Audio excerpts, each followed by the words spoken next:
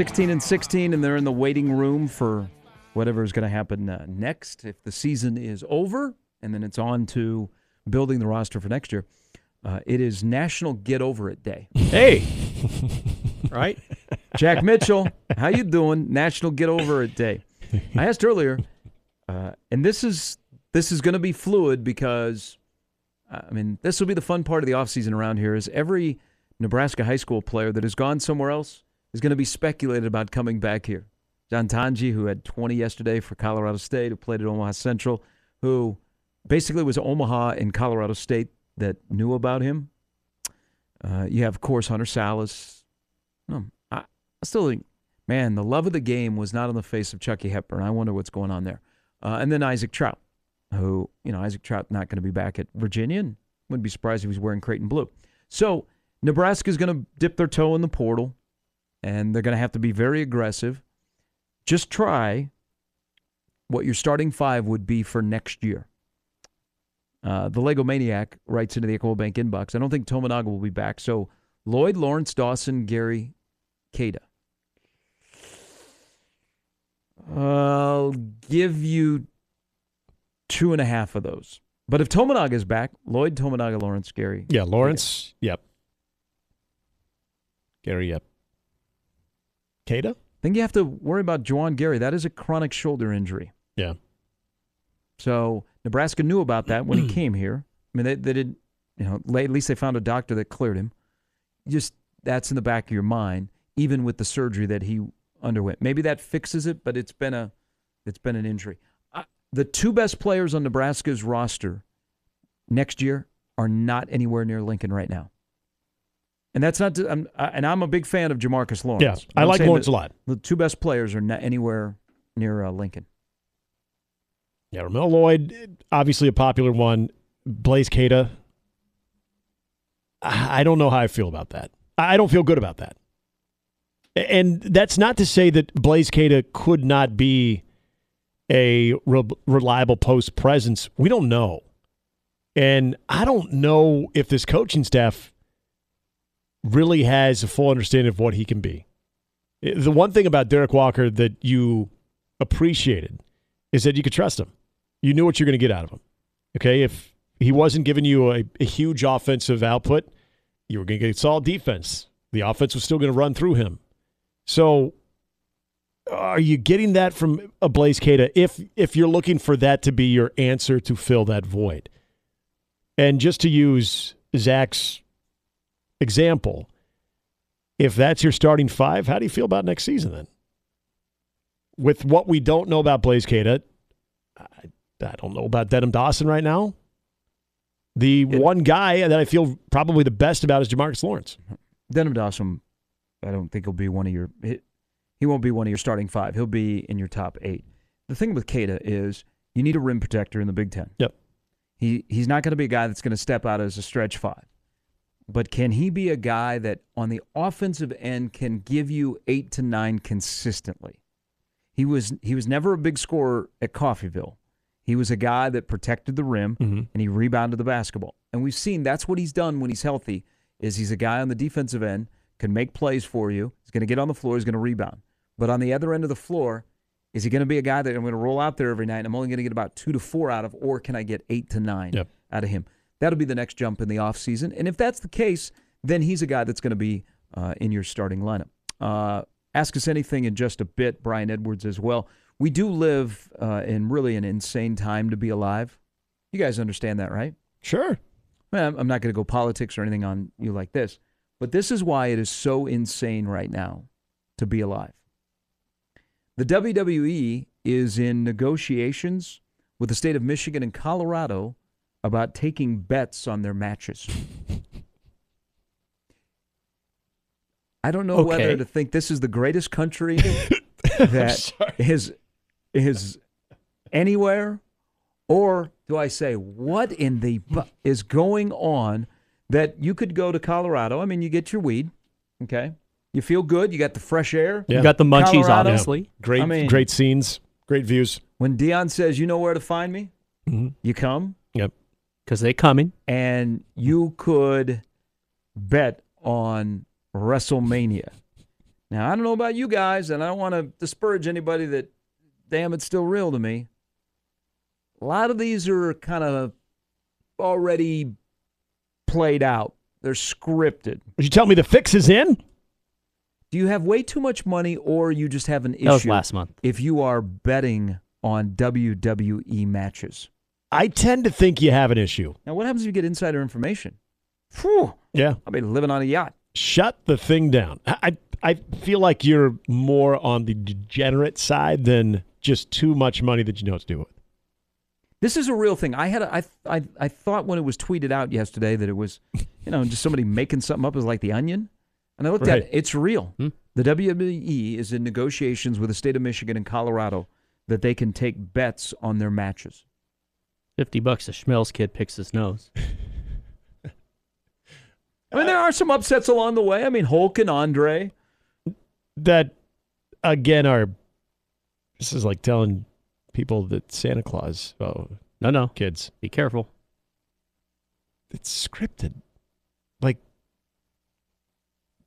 huh? You're ruining next month for WrestleMania fans. It doesn't take away from the entertainment value and what It's sports entertainment, literally. These freakish athletes can still do, even if the result is predetermined. It doesn't take it away. That's why you go and watch. Your eyeballs can't believe what they're seeing. But as far as a game of chance, nope. That's not what they had in mind when it came to sports gambling or gambling in general. Like, It's not a game of chance. I want to see odds on the board, like Seth Rollins against Logan Paul. Right. Like, I think seeing odds would be actually kind of fascinating. But, at what point do you have like this tremendous upset? And you look at the odds and someone gets a huge payday. Now, I wouldn't be surprised if Charlotte Flair got beat by Ripley. And that would be considered an upset. Is that like a 16-1? Or is that more of like a 13-4? Well, the champ would lose her belt. But I want to see the odds on these. I want to see a board. I want to be able to go into Circa. I'll swim up there, and I look up and, okay. We could text Shape, see what he's seeing up on the big board. Okay, Brock Lesnar, that's some good money there. Like, does it become all of a sudden like, Royal Rumble? They still do that, right? Royal Rumble? Yes. Okay.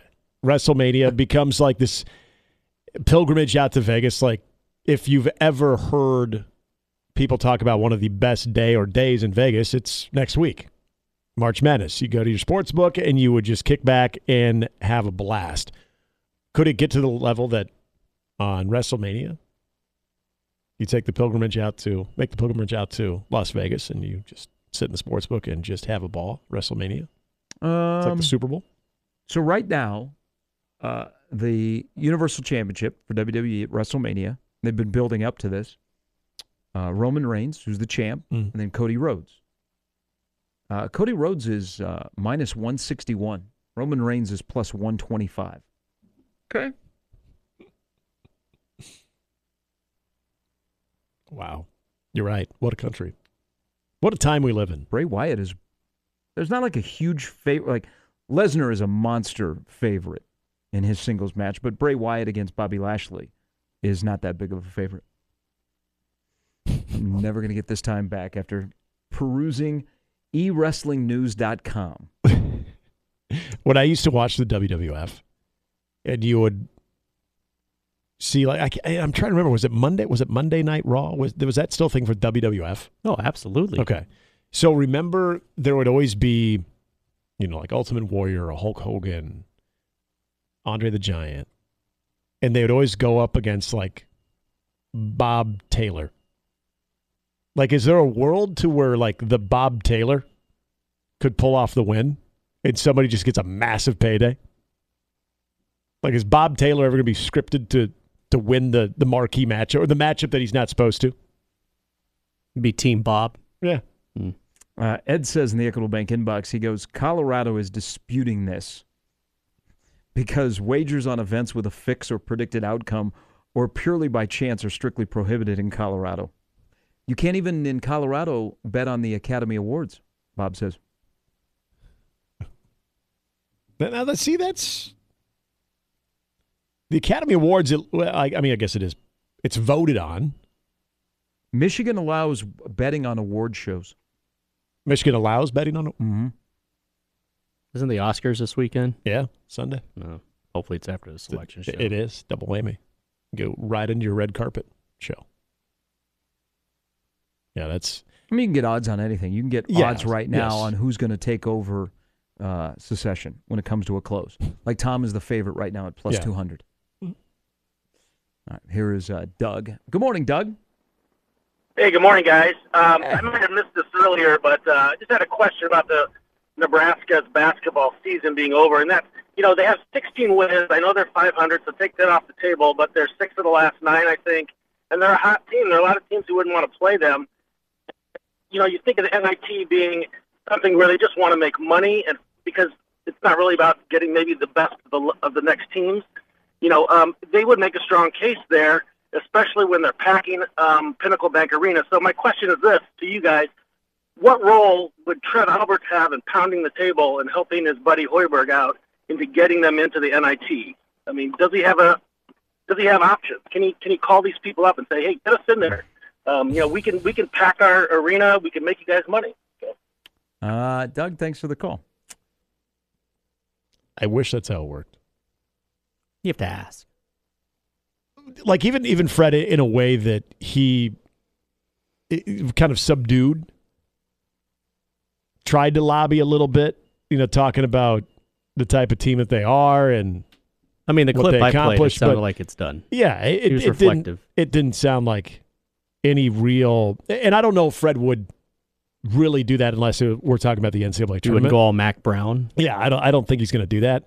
But as far as any type of influence that Trev can use to sort of persuade the committee, there are attractive elements about Nebraska if they were to get in the NIT and potentially host. Sure, but you're also looking at teams that are above 500. As we talked about earlier, the mid-major teams that won their regular season. Teams like Wisconsin. That didn't win the tournament. Deal. Yeah, that are automatic qualifiers, those mid-major ones. But yeah, like Wisconsin, you can't overlook that as well. So I don't really think there's anything Trev could really do. And I don't think there's anything that the NIT committee would all of a sudden be privy to that they don't already know as far as any type of value that Nebraska would bring. It comes down to your record. It comes down to just the entire body of work. And for Nebraska, that game yesterday and being able to be a over 500 team was important. It just I don't think it's going to happen. 16-16, your net is in the 90s. If they made it in, I don't think they get a home game. Nope. No. Because the way they seed it is they have 4 1s, 4 2s, 4 3s, 4 4s, and they host. Yeah. So I don't think Nebraska would host if they got in. But you have to hope, from Nebraska's standpoint, that there's not NIT bid stealers, where these non-major conferences, the regular season champion, which is assured a spot if they don't win the conference tournament, that you do not have bid stealers. Yeah. And you also have, Wisconsin has dropped down to the NIT. Either Rutgers or Michigan's probably going to drop down to the NIT. Some of those bubble teams actually help themselves and get into the tournament. Like Arizona State got a huge win last night. Yep. Vanderbilt plays a big game today. Pittsburgh, I think, got in yesterday. Yep. So you have to, like Providence. Providence today, it's a big game. Is Providence is squarely on the bubble. They're an 11 seed. They play UConn. They lose, they're probably going to take one of those spots in the NIT. Oregon plays a big game today. Oregon loses, they're coming to the NIT. As a 1 seed. Yeah. So, Texas Tech is projected as an NIT team. I imagine Texas Tech will forego playing. Yeah. They don't have a head coach. Right. Get the season over with. They already have a couple guys that have gone into the portal. I never know. I don't know. Fred to me gave the impression that this was their run. They went 16-16, and now it's over. All right, Ask Us Anything coming up next.